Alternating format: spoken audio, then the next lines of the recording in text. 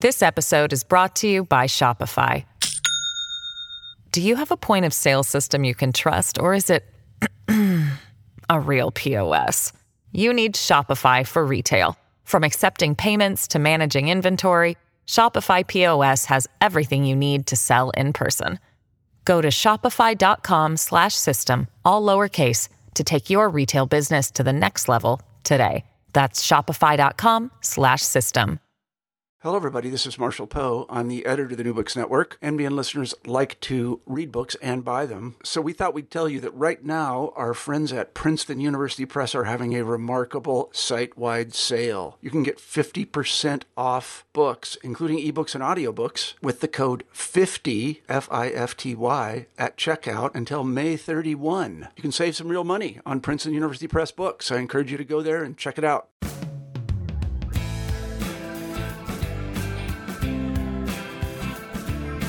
Walk around New York and take a close look at the architecture. All over the city, from courthouses and museums to cemeteries and libraries, you can find references to the art and architecture of ancient Greece and Rome. It's in arches and columns, in Latin inscriptions, in sculptures and monuments. It's in the facades of world-famous buildings like Grand Central and the Metropolitan Museum of Art. Even Rockefeller Center, known for its sleek and silvery Art Deco towers, pays tribute to Greek mythology. Prometheus holds a flame above the skating rink. Atlas gazes at Fifth Avenue with the world on his shoulders. A new book, Classical New York, Discovering Greece and Rome and Gotham, co-edited by Professor Elizabeth Macaulay Lewis from the Graduate Center at the City University of New York, explores how and why New York became a showcase for the visual language of the ancient world. I'm Beth Harpaz, editor of a CUNY website called sum.cuny.edu, and today I'm talking to Professor Macaulay Lewis for a podcast hosted by the Gotham Center for New York City History and New Books Network. Welcome, Professor Macaulay Lewis. Thank you so much. I'm delighted to be here.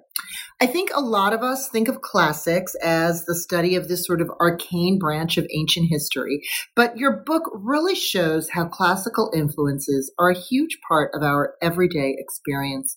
Tell us, first of all, how the book came to be.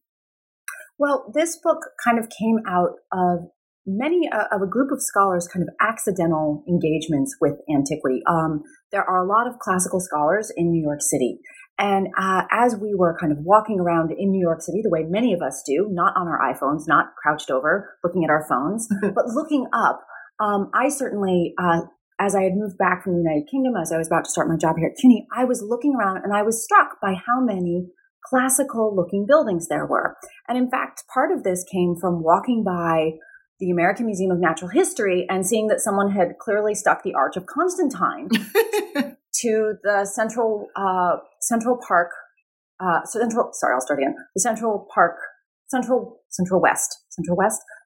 West Park facade of the museum, which was so surprising to me because it was clearly Teddy Roosevelt, Lewis and Clark, Boone, and Audubon, where there should have been Dacians and Trajan or Constantine. And so it was really confusing to me. But then I started to realize that this was a big part of New York City. And then I was fortunate enough to be asked to go to a conference with Matthew McGowan, who's my co-editor of the book from Fordham University. And it was clear that there were a number of us who were interested in that. Matthew works on Latin inscriptions all over New York City. Mm-hmm. And so why there are these inscribed words, both in English and in Latin and in other languages all over New York. And why even are the dates of the buildings in Roman numerals? I mean, if you can't help but see that there's, MDCVIII or whatever, in the base stone of, a building on practically every block in New York City. I mean, as a child walking around before you learn Roman numerals, and I don't even know if kids learn those anymore, you're like, what is that? What are all those letters? Like, why didn't they just say 1899 or whatever? Well, part of that comes from the moment in which many of those buildings were erected. Many of them were built in the 1880s, 1890s, and in the start of the 20th century. And at that point, the Latin language and classical culture were really seen to be the apex of kind of culture and the kind of root of European civilization, but also of American civilization, because America really saw itself through a European lens in many ways. And so of course, you're going to put things up in Latin numerals because that shows you know Latin, even if you don't really know Latin. But that was one of the things that many New Yorkers felt that they should do. And that's not just a phenomenon in New York City. We see it all over the United States, whether you're in Chicago, which had the Columbian World Exhibition in 1893, Washington, D.C., Philadelphia. But even if you go further afield to the West Coast, you'll see this as well. So it's really all over the United States. And New York is kind of a microcosm of it. Right. And I kind of interrupted you. You started talking about a conference, with your co-editor. Yes. So there's a great old organization called the New York Classical Club, which again was founded at the same time, where people come together and they talk about classics. Do you guys wear togas? No, they're not togas. But there are spoken Latin and Greek recitation contests. Awesome. That's awesome. It's still alive and well. And actually there's a whole movement in classical studies towards spoken Latin and spoken Greek and learning those languages this way. Which I don't really work on, but it's a kind of interesting phenomenon that's developing right now. But this conference, which Matthew organized, was a wonderful engagement. We had scholars from all different backgrounds and training, classicists, architectural historians, philologists, who were all interested in how New Yorkers saw antiquity as a reference point, a very fluid and flexible reference point from which ancient Greece could be pulled out. Ideals of democracy, ideals of empire, luxury, funereal ideas could all be brought together and then reutilized and repurposed for New York City as it was kind of finding its own vocabulary in terms of art, architecture, and words to express itself as a new major metropolis, as New York came into its own as a city. Mm-hmm. Mm-hmm. And that kind of leads into the next thing I wanted to ask you about. One of the most interesting aspects of the book for me was understanding in a sort of a sudden way, because I'd never really thought about it before, the intellectual and cultural rationale for integrating all of these references to the ancient world into New York City.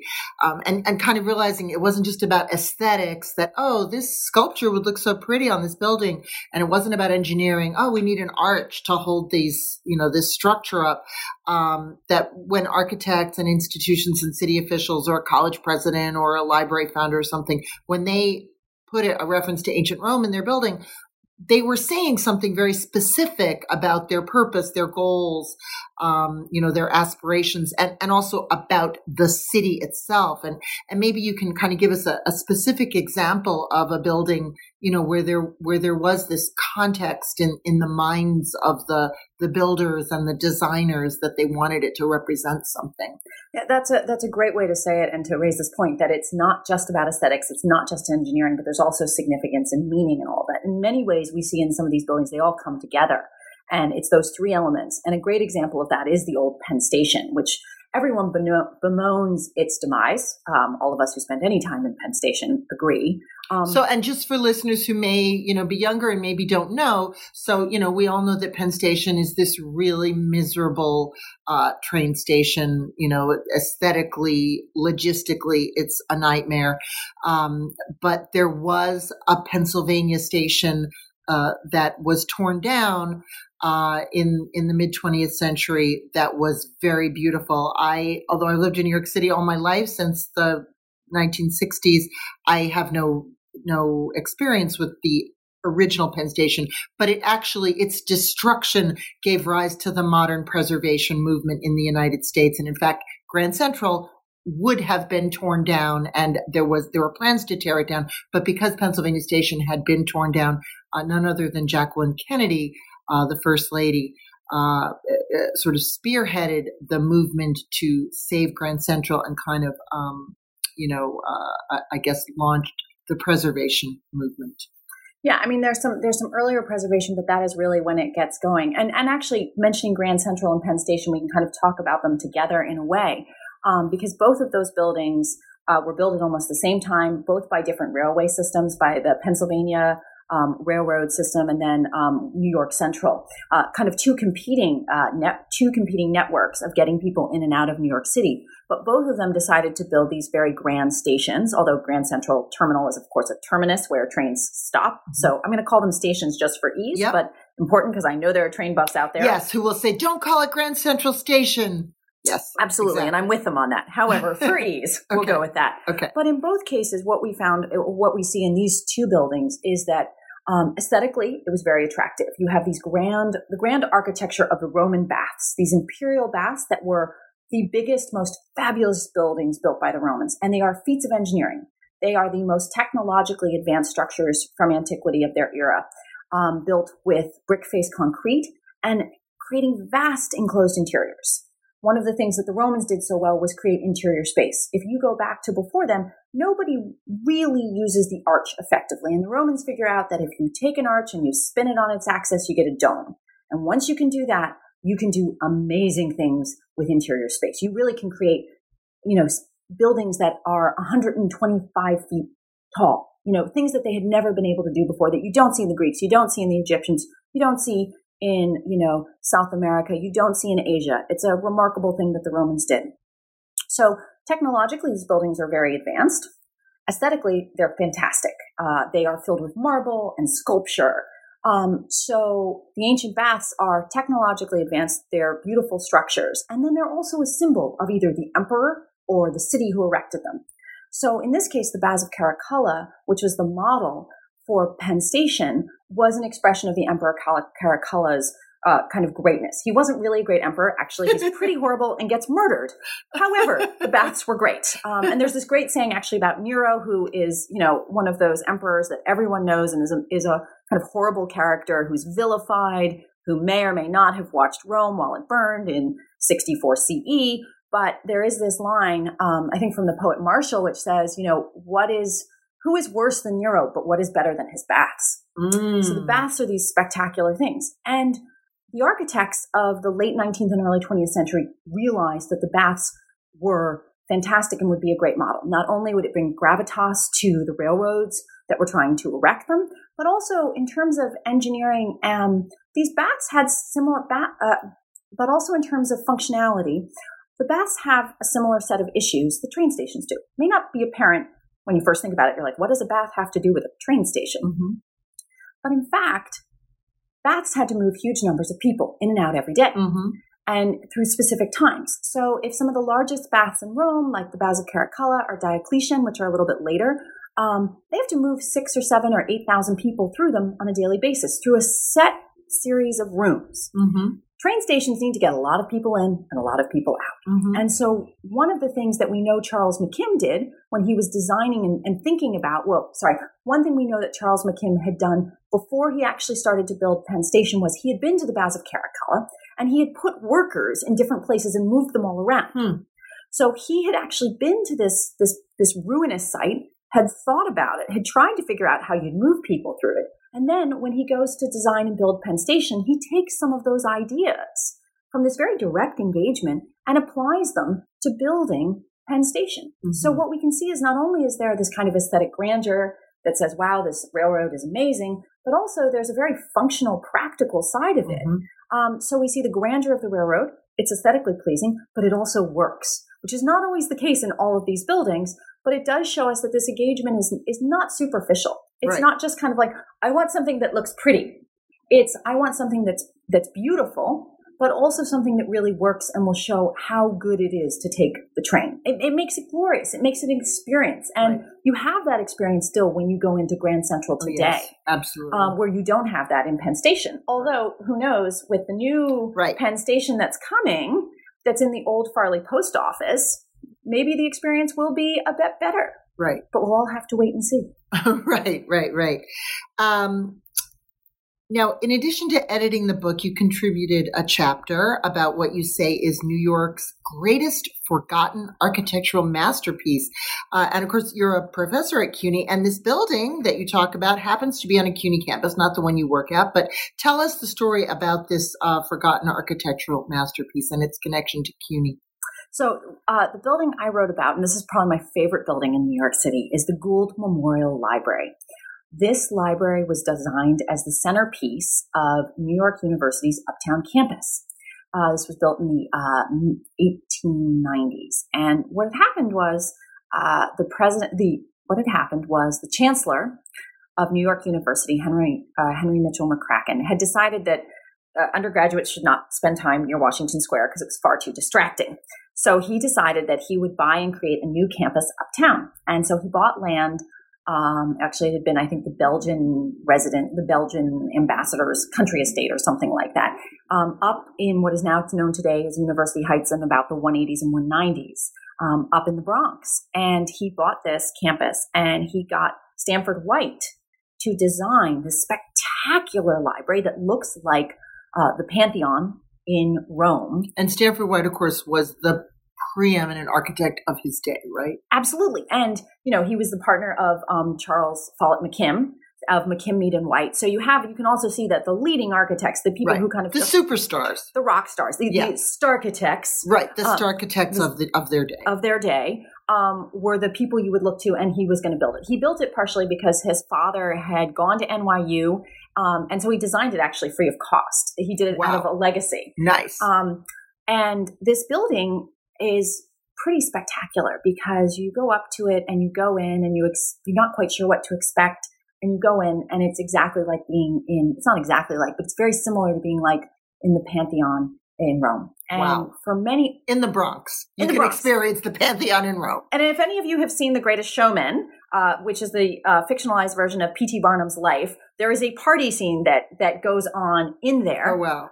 So if you're looking and there's a big scene and all of the circus performers kind of burst in, that's the Gould Memorial Library. Right. And of course, let's say right now, what's the CUNY connection? And of course, the CUNY connection this is now part of Bronx Community College. So NYU sold its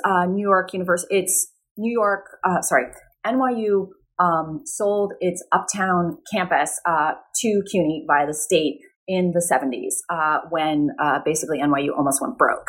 And it then became the core part of Bronx Community College. And what's interesting today is that really there's a lot of work going on at Bronx Community College about the library and also the Associated Hall of Fame. There's a whole group of which I'm a part who are working on the archives connected it and also understanding what this Hall of Fame is, which is a colonnade that has a series of statues erected to great Americans. And particularly for today, when we're trying to figure out what it means to be an American and people are using the language of making America great again, it's for us an opportunity to think about why these people were selected, what was the process, what are the goals, and some of these figures are quite controversial. And what do they mean in our landscape today? And what does sculpture and art mean in light of everything that's happened over the last couple of years with regards to Civil War monuments? These statues, some of which include, which include Robert E. Lee and Stonewall Jackson. These are people who, are controversial. Right. And others are maybe just not well known or understood in a contemporary way. I mean, I happen to be a fan of the poet Longfellow, and I was very pleased to see his bust in the colonnade up there. But, my 21-year-old son might know who Longfellow is, but probably wouldn't think that he deserves to be among 30 busts in this little thing. But the point is, any of us can go up to the campus at Bronx Community College, take the subway right up there, and every CUNY campus has its own personality, but this one in particular looks like an Ivy League campus. I mean, you could be on the quad at Cornell, as you're walking across the green and you behold the Gould Memorial Library with its dome, and this beautiful, this beautiful structure. So tell us more about the library and what, we talked a minute ago about not just the aesthetics of the buildings and the engineering, the design of the buildings, the logistics of the buildings, but their significance. So why did this NYU chancellor or president want this building to look like a building from antiquity? Well, part of it was that he wanted NYU to really be the leading university in New York City. And so what he figured was he needed a really good looking campus, and he really needed a library at the core of that to show that, in a sense, NYU belonged to this upper echelon of universities, partially because there is a tradition of round libraries at august institutions. You can think of the Rotunda at the University of Virginia, and also the Radcliffe Camera at Oxford University, and the British Library, for example, the original British Library. And so because of these references, a circular structure would give a circular library would visually signify to well-educated people who might be donors and patrons of the university, that NYU belonged in that group. It helped them get, I think, money for it, which is Jay Gould, who was a famous robber baron. His daughter donated the money. But what's also interesting is that at almost the same time, Columbia University also gets a round, vaguely Pantheon-like library that Charles McKim designed for Seth Low, who is the president of Columbia. So you also start to see that these forms are also in competition and that everybody thinks these are the things that you're supposed to have, regardless of whether or not they work well as a library. Because having spent a lot of time in round libraries, they don't work very well. Why is that? Well, certainly the Radcliffe Camera at Oxford, it's hard to get the books. The books don't fit around the sides well. Right. It's very drafty. Right. The light is difficult to deal with. Right. And so you actually sit there and you go like, well, this doesn't work really well as a library, but it looks fantastic. And so that also speaks to, at least in this building, a kind of interesting tension between the significance of the building and its forms and the decoration, and the functionality. In the case of the Gould Memorial Library, it has all these wonderful inscriptions with names of people like Confucius or Macaulay or Horace or all of these different scholars and poets who you should be inspired by, as well as inscriptions from Milton and the Bible and sculptures of the Muses to encourage you to learn. So there's kind of this program that also you should go in as the student, and you'll come out as one of these august learners who's going to go change the world. It just might be kind of cold and not so easy to read in the library. But we won't let that get in the way of anyone's education. All right. This episode is brought to you by Shopify. Do you have a point of sale system you can trust, or is it a real POS? You need Shopify for retail. From accepting payments to managing inventory, Shopify POS has everything you need to sell in person. Go to shopify.com/system, all lowercase, to take your retail business to the next level today. That's shopify.com/system. Let's deconstruct one or two famous places that our listeners might be familiar with, and maybe you can give us a few things to look for next time we're there. We haven't talked about the New York Public Library, and when it's so beautifully lit in the evenings now. The building that we're recording this podcast in is right on Fifth Avenue, and if we just walk, 7 or 8 blocks uptown, we walk right past the New York Public Library, and I mean it is such a grand and beautiful building as you walk past it, and has sort of gentle glow from within, and the columns, and the I don't know the right word for it, but the overhanging structure, the horizontal over. It's absolutely beautiful. Tell us how is it? What is the reference there to antiquity, and kind of what was the context for deciding that this building would be the library for New York City at the moment that they came upon this design? Well, so of course, the main branch of the New York Public Library, today known as the Stephen Schwarzman Building, was formed out of 3 collections: the Lenox Collection, the Astor Collection, and then an endowment from Samuel Tilden. And the 2 libraries were kind of separate. And there was this movement in the kind of all through the progressive era that there should be public libraries and they should be accessible, because this is how you have an informed public. And an informed public was one of the reasons why people build all these sculptures, and buildings like this, because they want people to have access to knowledge, but also to have these buildings inspire and bring people up. This is part of the City Beautiful movement and the idea that urban form can make people and better citizens and more engaged. So it partially comes from that. But then also, if you're going to have those ideas, they need to take architectural form. And so the main way when you go into the entrance of New York Public Library on Fifth Avenue is through basically these 3 grand arches, and it evokes a Roman triumphal arch. And if you look at the top, there are sculptures of personifications, and then there are inscriptions. They're not written in Latin, but they're written in English using actually probably the font that came from the Forum of Trajan. Wow. Because actually we know Stanford White used that one a lot, but it's one that everybody seems to use. It's very consistent. It's very clear, but it's also very grand. And what's interesting here is that we see those inscriptions, and we can read. We see that Lenox and Astor donated the books and that Samuel Tilden gave the money. And so it also reminds us that education is valued, and you need a grand architecture to express that, to go into it, and then to be awed and inspired as you go in, and then you can be inspired to learn. So part of that is that facade has to articulate and announce this to everybody. And being by such a big, grand building, you would pay attention if you were walking by. And you would say, oh, wow, I can go in there. I'm a citizen.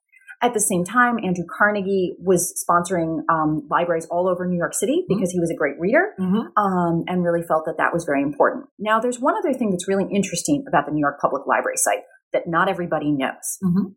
It sits on the old distributing reservoir for the Croydon Aqueduct system. And that building was built like an Egyptian temple. It's weird, it's wacky, it's huge. But what is interesting to me is that on that one site, first there was a building that looked to antiquity, but Egypt, and then it was replaced by something that looked to the architecture of Imperial Rome.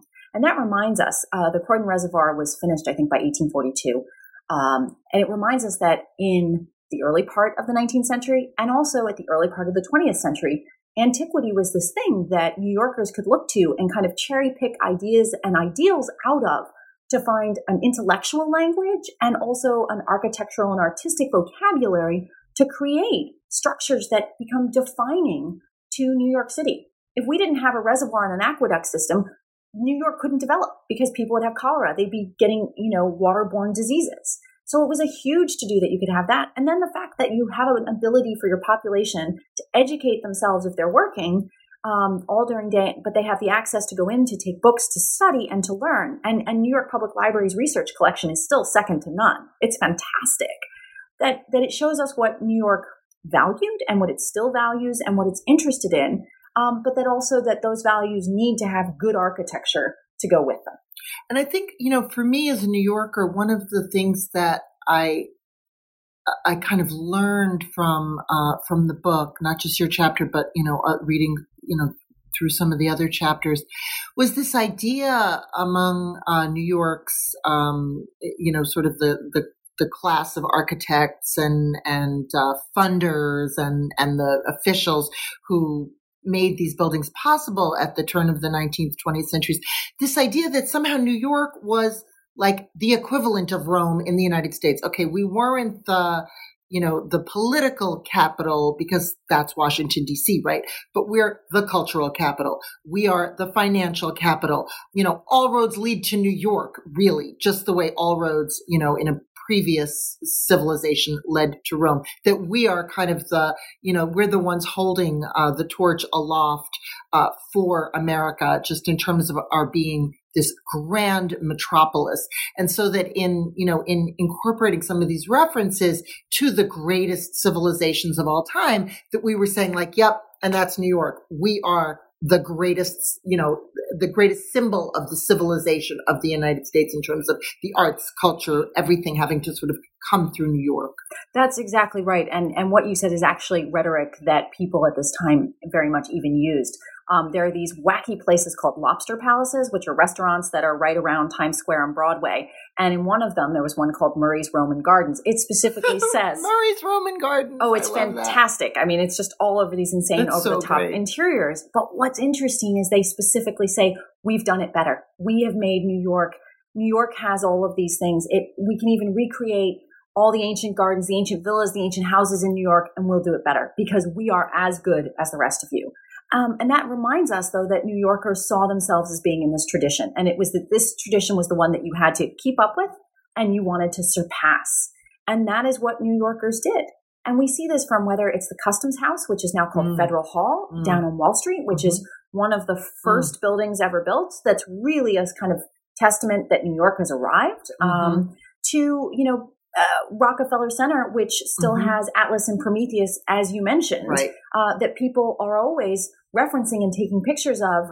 And Atlas has, got this own iconic life of his own, that he's on the cover of books. He's on the cover of everything.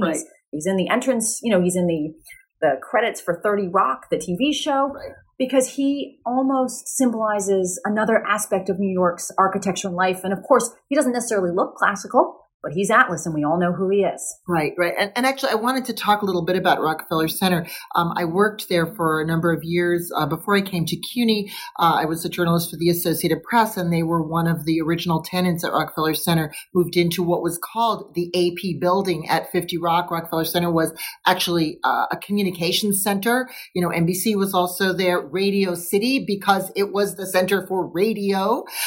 There were publishers there. And it's funny because in the years that I worked there, I always thought of it as such a modern 20th century thing, those beautiful, sleek skyscraper buildings.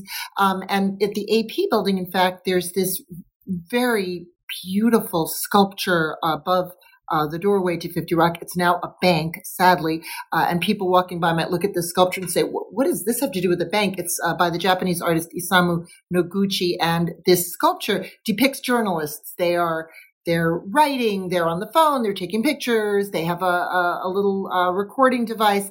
And that sculpture always seemed so modernist to me.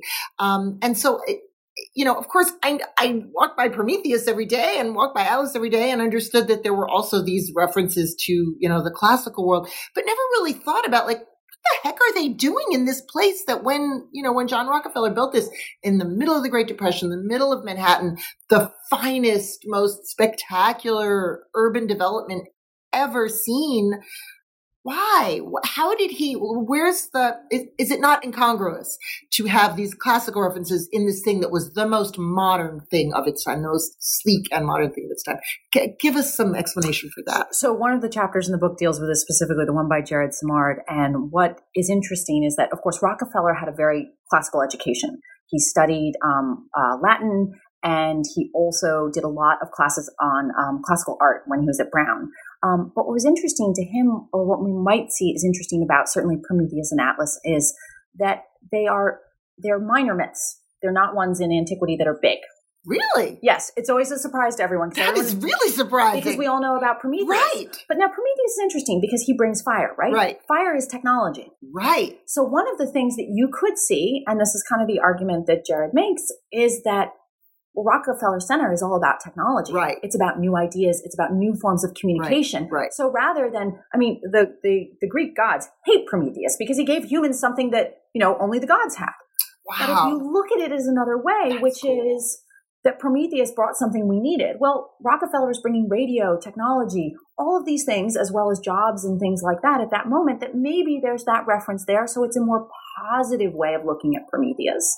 Also, it's interesting if you look at Prometheus, he looks very classical. When you get to Atlas, Atlas is in the modern world. He is highly muscular. He looks Art Deco. He looks like he could be a modernist creation. He's not what you expect from really a classical form. But also, if we think about what Atlas is doing, he has the weight of the world, actually the Armosphere, I believe is what it is, on his shoulders. And in many ways, perhaps that's what Rockefeller and the whole organization felt. They were lifting up and supporting New York at that very moment. Wow. I mean, if you think about building Rockefeller Center in the Great Depression, right, and he had to build it partially because he got settled with, he had to rent the land from Columbia because originally it was going to be the site of an opera house, and he got stuck with this land. He employed huge numbers of people who then, as a result, fed, large portions of New York. New York was able to survive because he built this building. Right. So I think those two sculptures in and of themselves speak to how Rockefeller may have seen himself, but also how myth translates into the modern world. Mm-hmm. Now, you were saying that there are journalists, but if you go around, and I recommend you should go around looking at all of the entrances, you will find, Mercury or Hermes, depending on which way you want to call him, who is the god of travelers, the god of messengers, also stuck up there. Right. So with some of the other buildings, like there was the British building and the International building, they were also designed to encourage trade with with European countries and other countries like that. So as a result, there's also this trade dynamic, which is central to that, and the economics of the location too. So we can see where the art program, which, really needs more studying and more work on, was really quite sophisticated. And this shouldn't be surprising because also Rockefeller's wife, Abby, was central to getting the Museum of Modern Art set up. Which is 2 blocks away, by the way. So the other thing is we can really, it helps us to understand how core the Rockefellers were to creating some of the cultural institutions that we take for granted, but also for really shaping some of our perception of these myths and the way that we look at our own city. Right. Very, very, very well put. All right. Give me maybe another hidden gem or two. I mean, we talked about the Gold Memorial Library being a kind of a hidden masterpiece in New York City, a place that really shows off some classical influence in New York City, but maybe a place that the average person, even if they live here, has never seen, or if they've been there, maybe they haven't looked at it with an eye to the classics. Well, so one example I would say, and I'm gonna take us off Manhattan, because it's easy to get stuck in Manhattan. Yeah, and I'm gonna take us for a moment, even though this isn't in the book, but I think everyone should get on the Staten Island ferry, and go to Snug Harbor. Okay, that is another example of these beautiful Greek Revival buildings. It's on the North Shore of Staten Island. It was a retirement community. It was set up for retired sailors, and these are these spectacular Greek Revival building. So it looks like there are 5 Greek temples all in a row. Wow.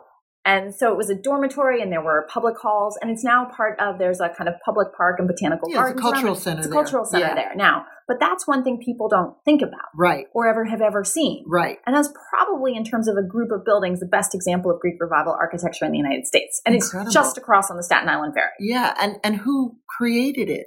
So it was created by, goodness, now I can't remember his name. So this may not be the best one to do. I can't remember his name.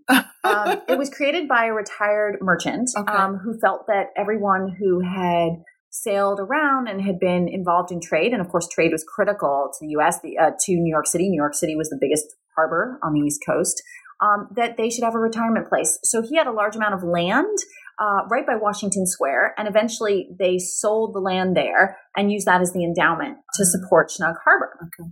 So Snug Harbor, I think he felt that people should have a good place to retire. Yeah. And so aesthetically, just...